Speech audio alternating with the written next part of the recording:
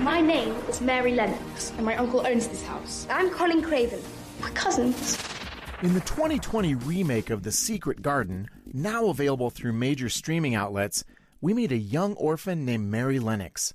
It's 1947 in India, and 10-year-old Mary's wealthy parents have died.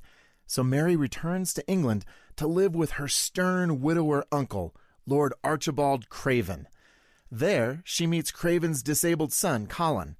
Despite Craven's strict rules, headstrong Mary, Colin, and another friend soon discover a magical garden that promises healing and wholeness for the broken children.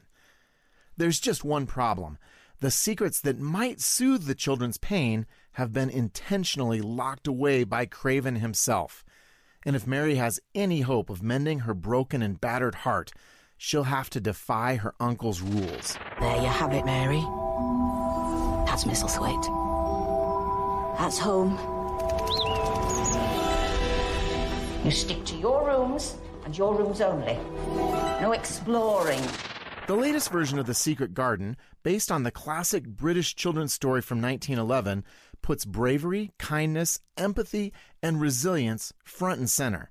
That said, the film includes suggestions of violence and tells the story of a young girl whose family has been ravaged by grief and loss. Mary's story is at times painful to watch, even though she's delightful, if a bit rebellious. So we're giving The Secret Garden a 4 out of 5 for family friendliness. Read the full review at pluggedin.com/radio, and be sure to check us out on Facebook and Instagram. Plugging you into the movies, I'm Adam Holtz for Focus on the Family's Plugged In Movie Review.